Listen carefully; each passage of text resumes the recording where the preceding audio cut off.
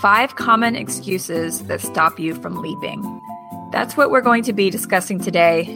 On an earlier episode, we talked about taking the leap to being self-employed, but we haven't really dived into some excuses that you may be coming up with in your head that is stopping you from moving forward. Welcome to The Indie Parent. I'm Amy Belgart. I'm a blogger, business owner, and co-creator of The Indie Parent. And with me is my co-host, Desiree Fawn. Hello, Desiree. Hello. And we're so glad that you joined us today. You can learn more about our show and about us at theindyparent.com. You can subscribe there. Visit our Facebook group, which is a very active community of other indie parents. And if you're curious, what is an indie parent? Basically, we're just parents who work for ourselves, that are entrepreneurs, that are business owners. We have big ideas. We want a different lifestyle. Most of all, we just want a more flexible life so that we can spend more time with our kids. We are talking about excuses. And even as a business owner myself, I'm always coming up with excuses not to do something. It's true. And you gotta give yourself a good smack when you find yourself doing it. We were the other day taking down some notes on what we felt was like the most common excuses that people come up with from, when we're talking to people about our lifestyle, we're talking to them about, so I work from home and I'm a writer, I'm a blogger, and then I also own some other businesses. And they're like, wow, I would love to do that too. I see that you get to do these amazing things. You get to travel when you want to travel. Your schedule is flexible. How do I get into doing that? This is, of course, probably the number one question that Desiree and I are asked all the time. How do I get started? How do I do that? And when we started telling them, well, the first thing I did was, basically work for free for 2 years, building up a clientele, building up a network, a community, and learning about my trade, all those things that you do when you're creating a new business. And then they sort of think, oh, well, I can't do that. And we're going to dissect all of the excuses that we hear in response to our answers. So, all right, so let's get started with the first excuse that we hear. One of the biggest ones, so I think we should tackle this first, is the excuse, I don't have any time, or I don't have enough time. So, Amy, what's the first thing you say when someone says, well, I'd really love to be an indie parent, or I'd really love to work for myself, but I don't have time? I say, and I think you and I discussed this the other day, if you really want to do something and you really are passionate about it, you will always be able to make the time to do it. Think about the time that you carve out to watch your favorite TV show or to go see a movie that you really, really have been dying to see. You always can create the time if you really want it bad enough. And yes, it's exhausting. And, you may be getting little sleep, but man, if you want it, you will always make the time to make it happen. I think I see the same sort of excuse coming up to people. Well, I don't have the time because I work full time, or because I do, whatever it is that you do. You have children, you have so many things on your plate at once that it's hard to imagine taking on another item, even if that meant in the future more freedom, which is, something I have to say to myself all the time when things are really, really piling up, or even in the beginning when it was frustrating to think, okay, well, why the heck am I doing this? I don't have, the time thing is something that we all struggle with, but it's being able to go ahead and say, you know what, there are these things in my life, and so many of them need so much time. There are things that you can't shrug off. You can't stop spending time with your children, or at least I wouldn't recommend it. That's why we do this. Right. But I can stop watching television at night. And in fact, I don't watch television at night. And that was, one thing that just wasn't as important to me as spending time with my kids or working on my work. And I think there's a lot of people who would say, well, that's my relaxation time. That's my this time. That's the only time I have to unwind. I promise you that if you're one of those people who right now is working your 40-hour, 9 to 5, etc. job, and what you want to do is get out of that, it will be worth it in the end to suffer a little bit and use those evening hours after the kids are in bed to start building on that dream. Because the more you do that bit by bit by bit, even if you had an hour a night, half an hour a night to work on something that you were really, really passionate about, it's going to start to pay off. Mentally, you're going to start enjoying that time more, and you're not going to care that you didn't get to watch Downton Abbey that night. It's not going to be as big of a deal because you're going to see that bigger picture. And you know what? When you're working for yourself and you have that extra time, then you can start watching Downton Abbey again. It's on Netflix. Right. Come on. It really is keeping your eye on the prize, like thinking bigger picture. And really, if it truly is something that you are passionate about and it's not something you're forcing yourself to be passionate about, it doesn't really feel like, oh, I've got to work 2 hours on my writing and I just hate it. Then you're not doing the right thing. Yeah. You know, you get excited about, yes, I know I'm going to be tired tonight when I put the kids to bed and my spouse goes to bed, but I get to stay up and I get to like work on my website or whatever it is that you're working on and the goal that you're trying to meet. It shouldn't feel forced at all. You will feel tired, you will feel exhausted, and you will think, oh, why did I stay up to midnight and then got up at 6 a.m., you know? But it should feel a little good doing it. Totally. Yeah. I mean, even on those nights when I'm like, it's 2 a.m. and I shouldn't be mucking around on my website, I would still rather be doing that than sitting in an office at 2 a.m. doing paperwork. Right. So if you have the excuse, I don't have the time, it means nothing to me. Don't say it. Don't say it, because you can always carve out more time to exercise, spend more time with the kids. Whatever it is, you can't always do that, even if you do have a full-time job. And always think about the big picture and why you are doing it. What is the ultimate goal? That should be enough fuel for you to make those sacrifices along the way. Totally. And if right now you're listening to this and being like, oh, thanks, guys. You just told me that my excuse is invalid and given me no help. Here's what you need to do. Here's the actual step that you need to take if you really feel like you don't have enough time. Take a day, and during that day, every 15 minutes, I want you to write down what you just did for those 15 minutes. And then I want you to go back out and take out all of the crap that you didn't need to be doing. Yeah. How much time did you just spend wading through Facebook? Half an hour? Probably. Take that out. That's half an hour to be working on your business. If you went to a cafe with a friend, yes, we all need that social time, but maybe for the next couple weeks, you have to ditch it. Maybe, that changes into a quick phone call. Maybe that changes into something else. Maybe that person's helping you work on your dream. Find ways to carve out. And I bet you'll find like 2 to 3 extra hours a day that you could have been working on something more productive. And totally. We're all guilty of this. We all slough off and, do not use our time wisely, but it's absolutely possible to find that time when you really want it. I completely agree. And you probably don't realize how much time you spend doing absolutely nothing until you really stop and analyze it. Maybe even just closing out Facebook for a few days would be a good thing. And you really, and really it's about making your time very intentional, which as writers and business owners, we talk a lot about our time is we should be very protective over our time. And so what are you really spending your time doing?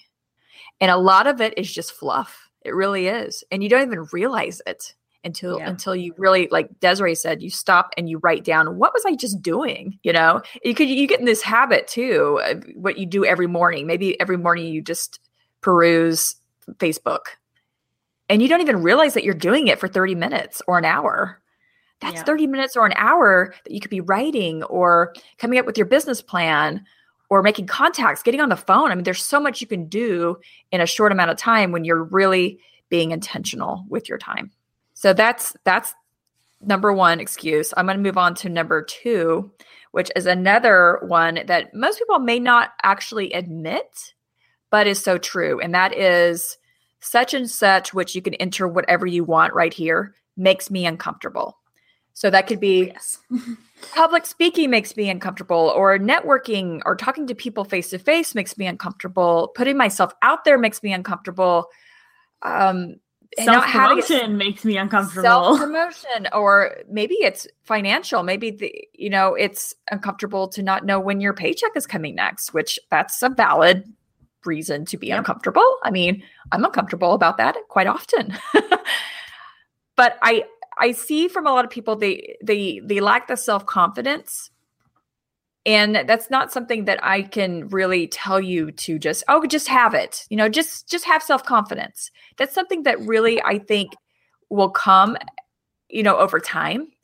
I remember when I started blogging, and I had been doing it for a year, and I was trying to learn as much as I could. And of course, writing as much as I could. And I wanted to take that next step, which led me to a conference. And I had never been to a conference before. When I was a business owner before that, I did eBay. I never had to go anywhere. I was always at home.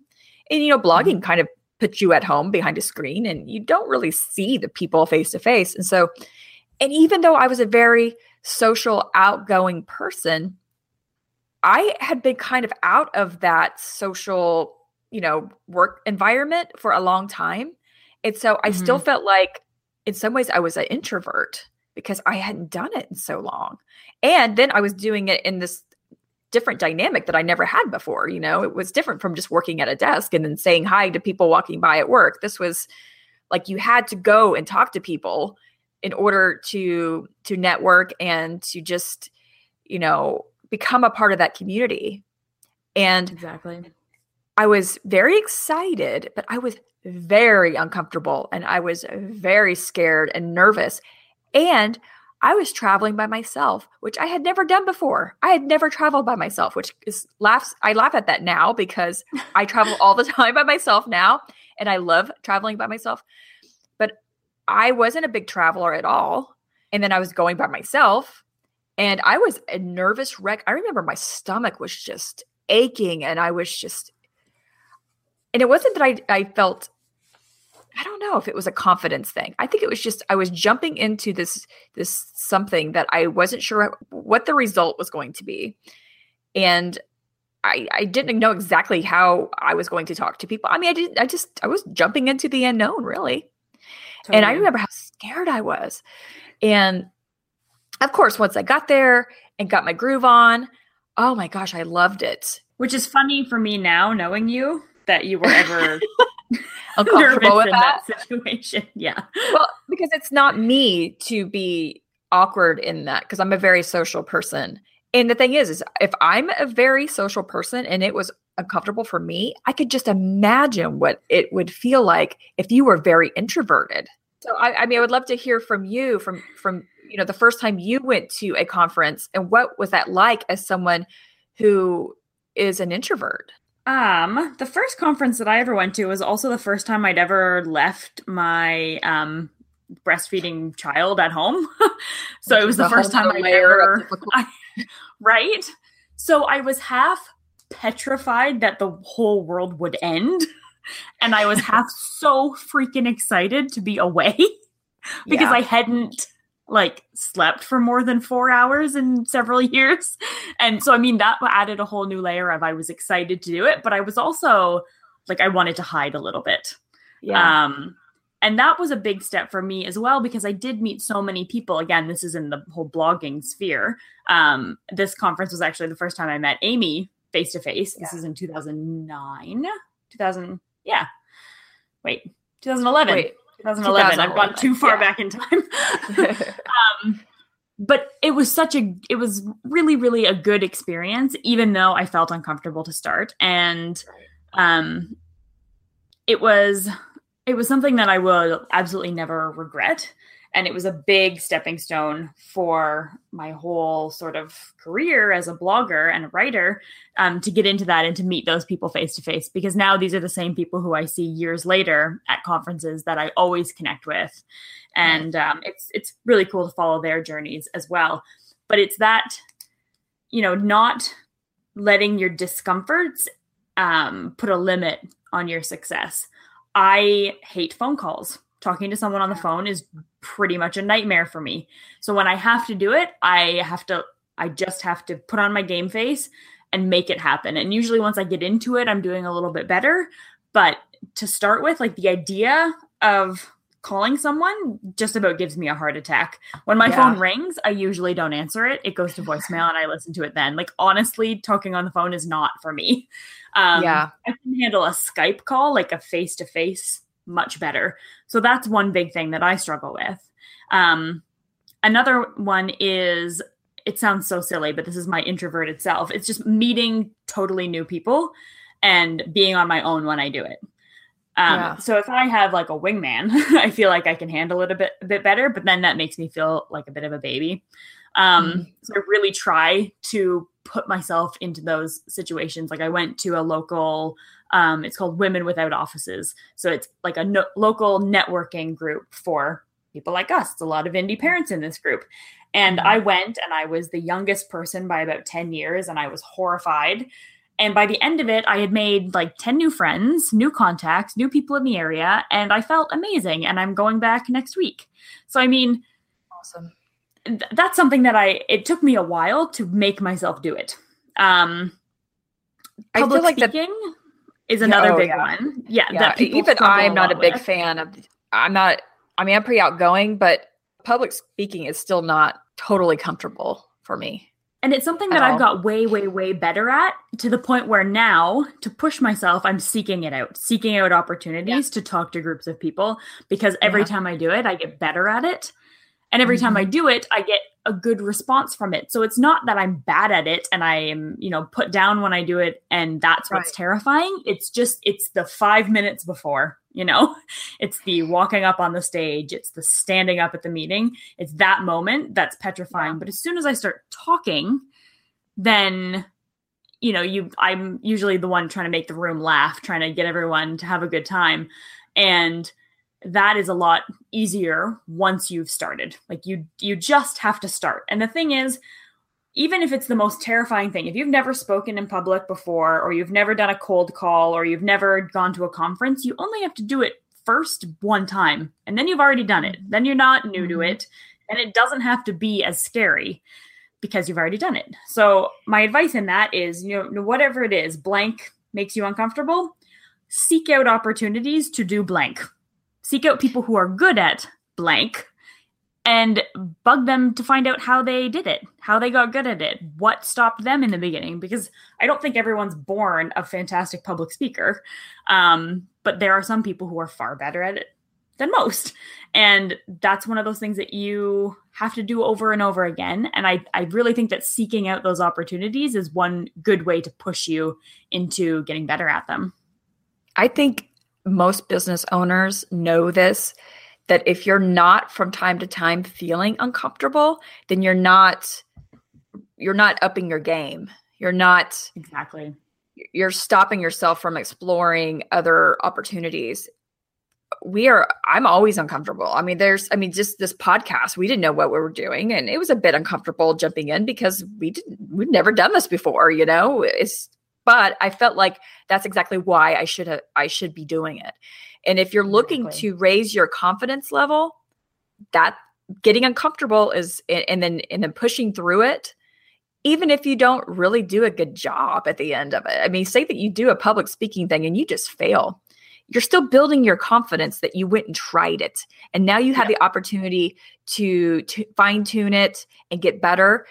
And to be good at anything, it just takes a ton of practice. So I'm sure by a year later, this podcast will be a whole lot better than it is right now, because we have more confidence, because we've pushed through being uncomfortable. We have more practice, and all of that, it just ties in together. And you can't be stuck in your own uncomfortable feelings.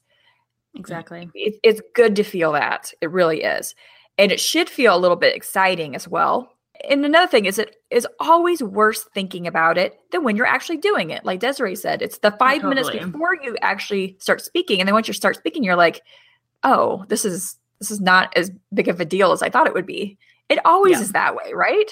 Or like the minutes before you get a phone call and you're going to have to talk business, and maybe you feel like, this might be a little bit over my head. But then once you start talking and just being yourself, you realize it wasn't really that scary. And then you have like this confidence boost that you didn't back out, you didn't cower, you just pushed through. So don't ever let being uncomfortable stop you from achieving what it is that you want. Just don't. Exactly. Take that discomfort and lean into it. Find out the points that are really, really bugging you and just go. Just move forward. Head over to our Indie Parent Facebook group. And if there's something you're super uncomfortable with, tell us about it. Because I promise you there will be 30 people who are awesome at that thing you suck at. And we will help you. Okay. So Desiree, number 3. All right.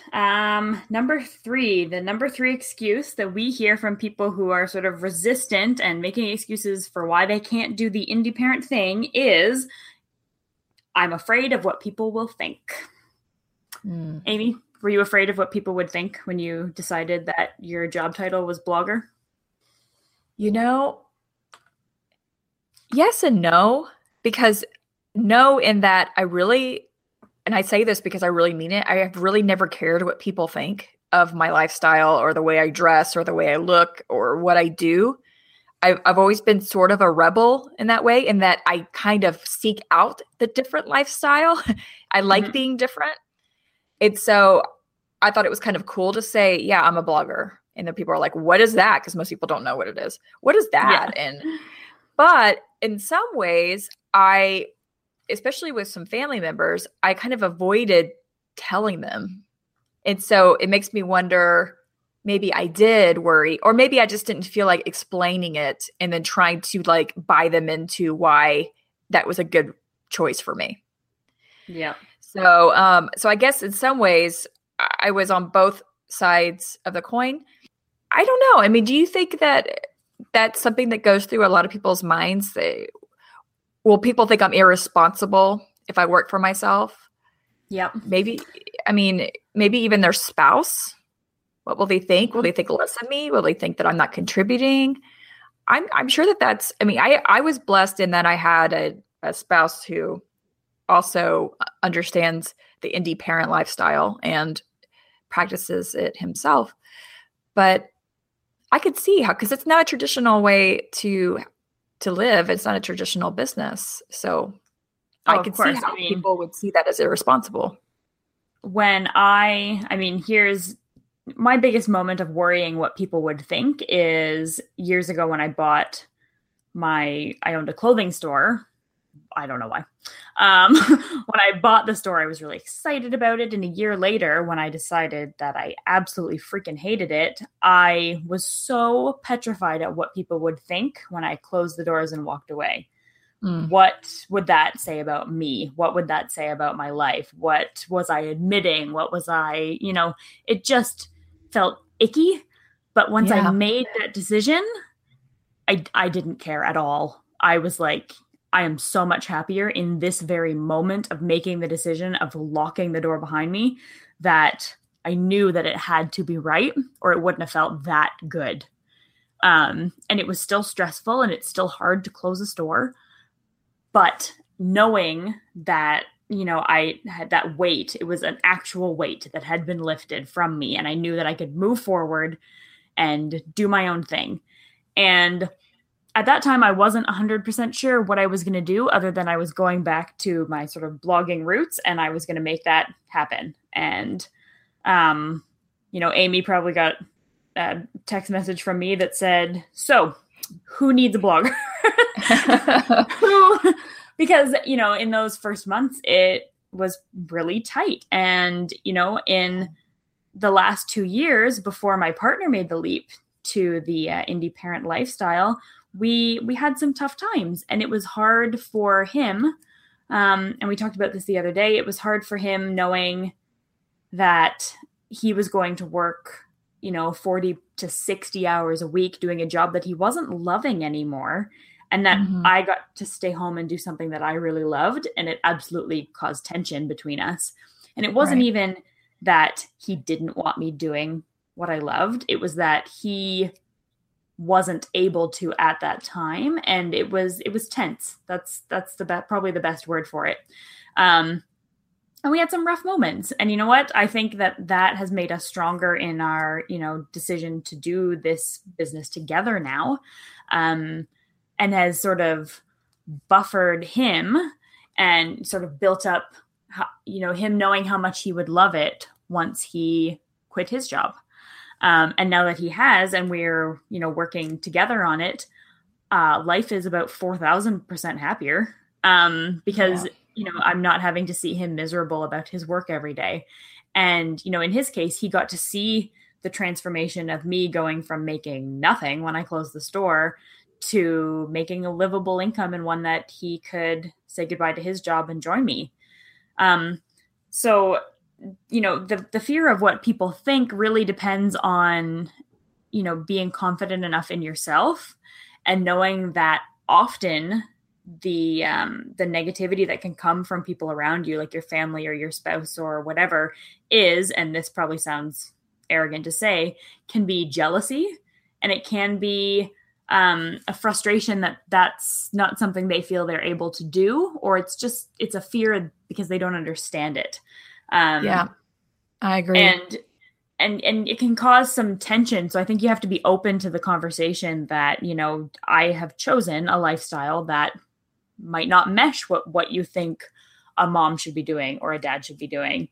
And, finding ways to explain it in a way that you don't have to defend your choices all the time, but in a way that, shows someone like, look, I'm doing what I love, and it shouldn't matter to you that I'm not, doing the normal thing. Yeah, I think that you don't need to defend it at all. You can just say, oh, this is perfect for me. And I think that your presence, if you're truly happy and you're loving it, will speak volumes. Absolutely. And hopefully the doors that open and people can see, oh, wow, well, she gets to do this amazing thing, or she gets to travel, or whatever it is, that will speak for itself. You don't need to go through all the reasons why it's a good choice for you. But like Desiree said, most of that reaction that you get, if it's negative, is coming from something that's a personal issue with them. It's not you. Yeah. Of course, I really honestly don't care what people think of me. Of course, we don't want our family that we see all the time to think less of us and this and that. But again, if you are the positive and if you are the light in the room, then that's enough. That's enough for them to know that you're perfectly fine. You're okay. Well, all you have to do is go out there and kick butt and be successful, and you'll show them. The proof is in the pudding. They will see your success and be like, maybe I want that for myself now. Yeah, maybe she's not so nuts after all. Yeah. Maybe there's something to this indie parent insanity. I don't know. Okay, so we talked about 3 excuses. I'm moving on to number 4. This is a big one. Fear of failure. And let me tell you, there is a lot of failure that comes along with business or really trying anything new. And really, it's like the universe is always working against you, because there's always going to be a lot of pushback on whatever it is that you're creating. And you can choose to give in to that pushback or keep pushing through and learning from it. I have to tell you, I fail once a week, twice a week at something. It could just be failure of parenting, or whatever. And then that kind of impacts everything else. But you will try business ideas that just don't work. Your overall passion, can always stay the same, but the way you go about it may crash and burn. And that's a normal thing that we should go through. That's, like we've said a million times before, that's how we learn. That's how we grow. That's how we are able to perfect our skills and our trade and our talents. So this is just one example. And trust me, I have so many failures now that I don't even know if I recognize them as failures. I just think of like, oh, that didn't work. Let's move on. And I don't. It's a little blip. It's a little blip. But I see so many business owners who are just brilliant and smart, and they get so caught up in the smallest of little failures. I can remember once when I started Mom's Work Media, which is a social media marketing agency for mom bloggers and dad bloggers. And it was one of my very first campaigns. And I was in way over my head. But as a smart entrepreneur, I didn't let anyone know that.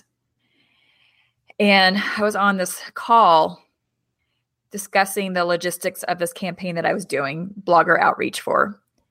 And they were asking me questions that I was not prepared to answer. They were asking me like, so what is the potential reach of this group of bloggers? I had no idea.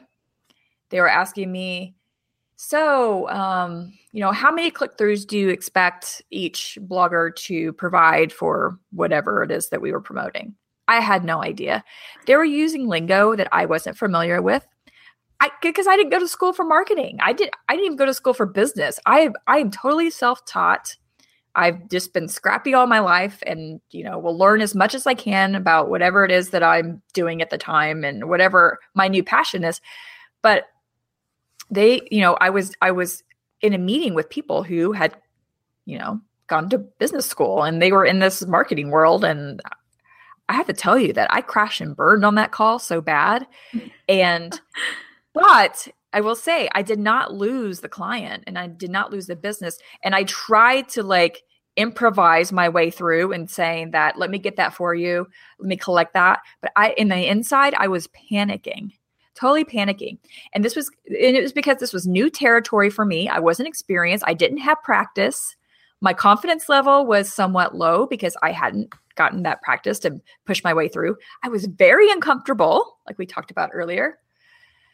But yet, I have to say that call was pretty much a fail. And that's just one example. And it's not the only call that I've failed on. But I needed to do that. I needed to see, oh man, I need to learn a lot more about what ROI means and all this terminology means. And exactly. I need to be prepared going into a phone call more so. I can't wing it every time or I'm going to lose them because they're not going to think that I'm taking it serious enough or that I know what I'm doing. And at the time, I didn't know what I was doing. I was just trying. I thought I did, but there was so much more to learn. So that's just one example. And now when I see something doesn't work, I just kind of say, oh, well, that didn't work. Let's move on. It could be a new blog post series on the blog that I think, oh, everyone's going to love this and consume this. Or it could be a new Facebook strategy on how I'm going to build up my engagement. And then I realize, oh, that doesn't work at all. Let's keep moving forward. But I see so many people who hit those roadblocks and they're just like, oh, forget it. I'm not writing a blog post ever again. I'm never doing a series again. They just throw their hands up in the air and they're just pretty much quitting. And I have to say, it's just, there's no way to move forward doing that and having that mindset. You will just be stuck. And then you become you get caught up in this self-pity. And we talked about this last week. When you're in a rut, those things happen and that will put you in a rut if you get so hung up on every single roadblock along the way. And I think that when you fail and when you find those points that you really need to improve on, is that not a bit of a blessing too? I mean, if Amy never knew that she needed to know those terms that came up in the meeting, then she never would have gone and sought them out and wouldn't be, where she is now. You wouldn't have sought out that information because you never knew you needed it.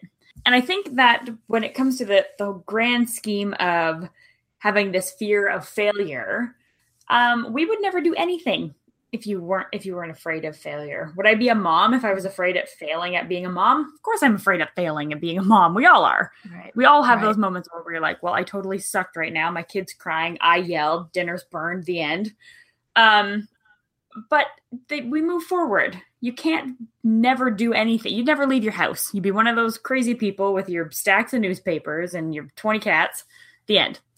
You cannot be afraid to fail at everything. You will never get anywhere, and you will especially never get anywhere on your own doing the indie business work that you need to do to get where you want to be.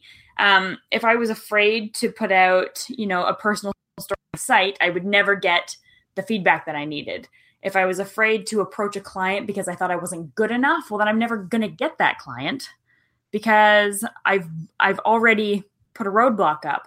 If I'm sending a quote to a client or an estimate for some work that I'm doing, if I'm afraid that they're going to say no to a big number, then I'm going to shortchange myself and I'm going to end up regretting doing the work and being resentful because I wasn't paid enough because I was too afraid that they'd say no to ask for what I was worth. Again, it's that uncomfortable feeling that you have to lean into. You cannot be afraid of failure. I think that go get a piece of paper, write failure is a part of the process and put it right in front of you where you see it every day. And every time you fail, write down the lesson that you learned. You start to, I want a big freaking failure journal full of your ideas. Because you will fail. You will. And you should. And that's not a negative thing. I mean, especially if you're taking this big risk to create a business and then right off the bat, you have some kind of failure. Mm-hmm. People will lose steam and lose their confidence level. And you have to know that you have to go through those things. It's necessary. If everything just happened swimmingly, you wouldn't even appreciate the opportunities that come your way because you just be like, you need to go through those growing pains and those dips in order to really enjoy the highs and really be proud of the highs. Because you're like, I've worked so hard for this, and I went through so many challenges getting there, and then look where I got, So it's just, it all goes hand in hand. Embrace it. All right. Moving on to the fifth final excuse, and the one that really, really trips people up. I don't have the money. Mm-hmm. Oh dear. This is the big one. This is the one that stops people. And I think the biggest thing I would have to say about I don't have any money is, what are your expenses really when you're in the planning, idea, learning phase of whatever it is that you're going to be doing next? And we never said go out tomorrow and open the bakery you always wanted to open. No, you have some mental work to do first, and that costs nothing but time, and we already settled the time issue. You don't have to put a ton of money into the next thing you want to do.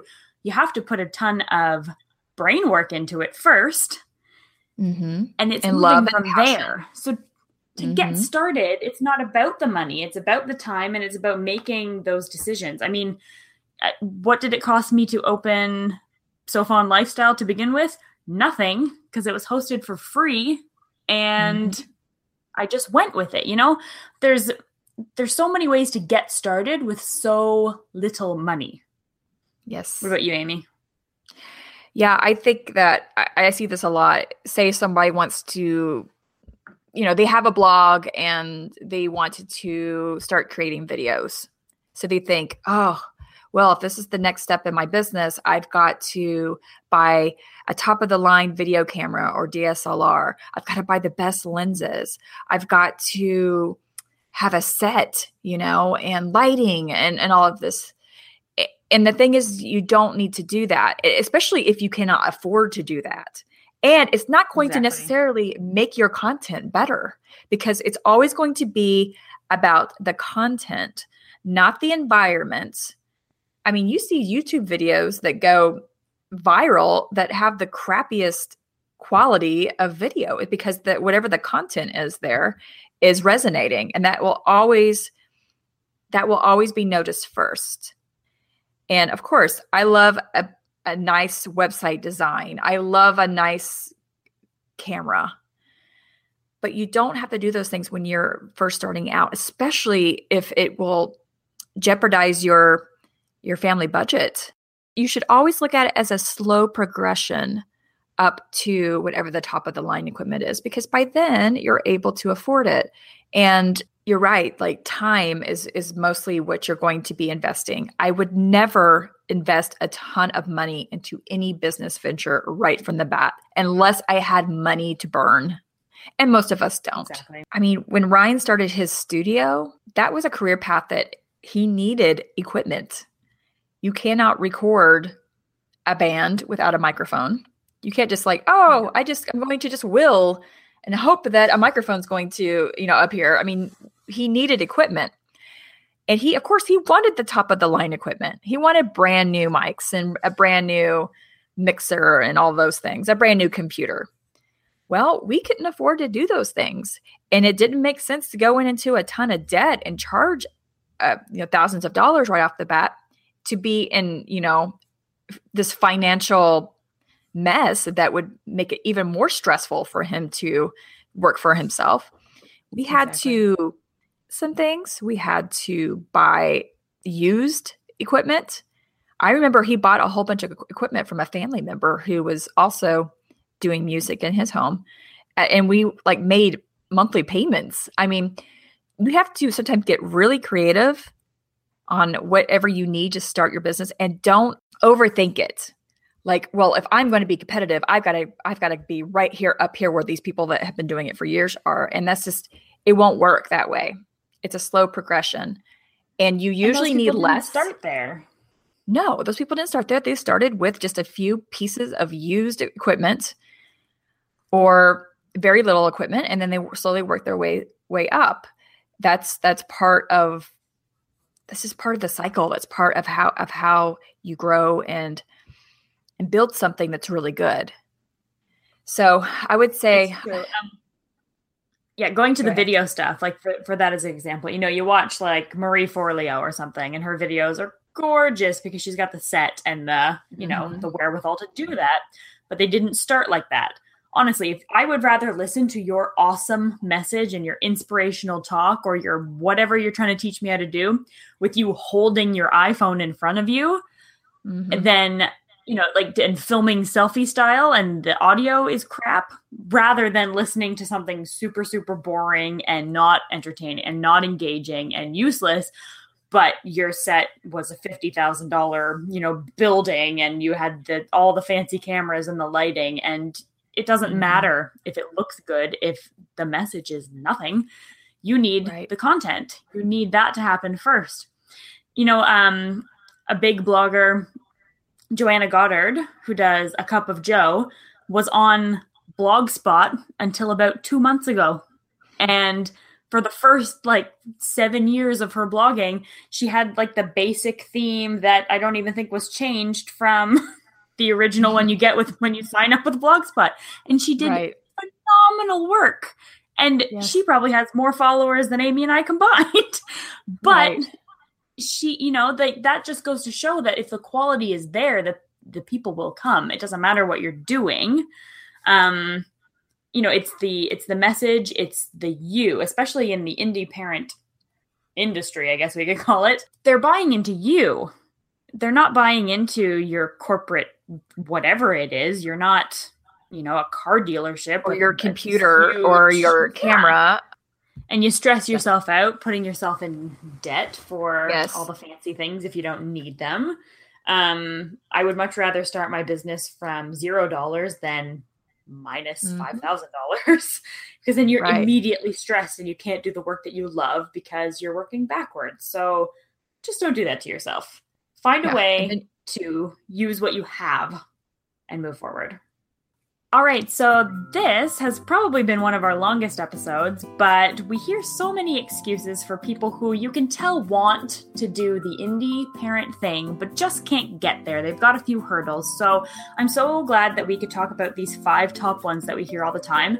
And I really hope that you'll come over to our Facebook group. You can find a link to it at theindyparent.com. Come over to the Facebook group. Let's talk about your excuses. Let's talk about excuses that you hear, and let's help each other and help those people to get to where they want to be. I hope you'll join us over on our Twitter and Instagram at The Indie Parent.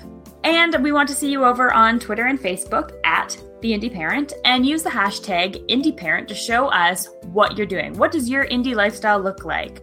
What are you doing each day? Show us the picture of you working on the laptop while you're feeding your kids with the other hand. We want it. Well, you need someone else to take that picture, but you know what I mean. We want to see your indie parent lifestyle. Check out the hashtag, share your images, and we will see you next week. You can always find us on Blog Talk Radio or at theindyparent.com Tuesday nights at 9. And feel free to download this, take it with you when you go running, which probably we could all do more of. And we'll see you next time. Bye.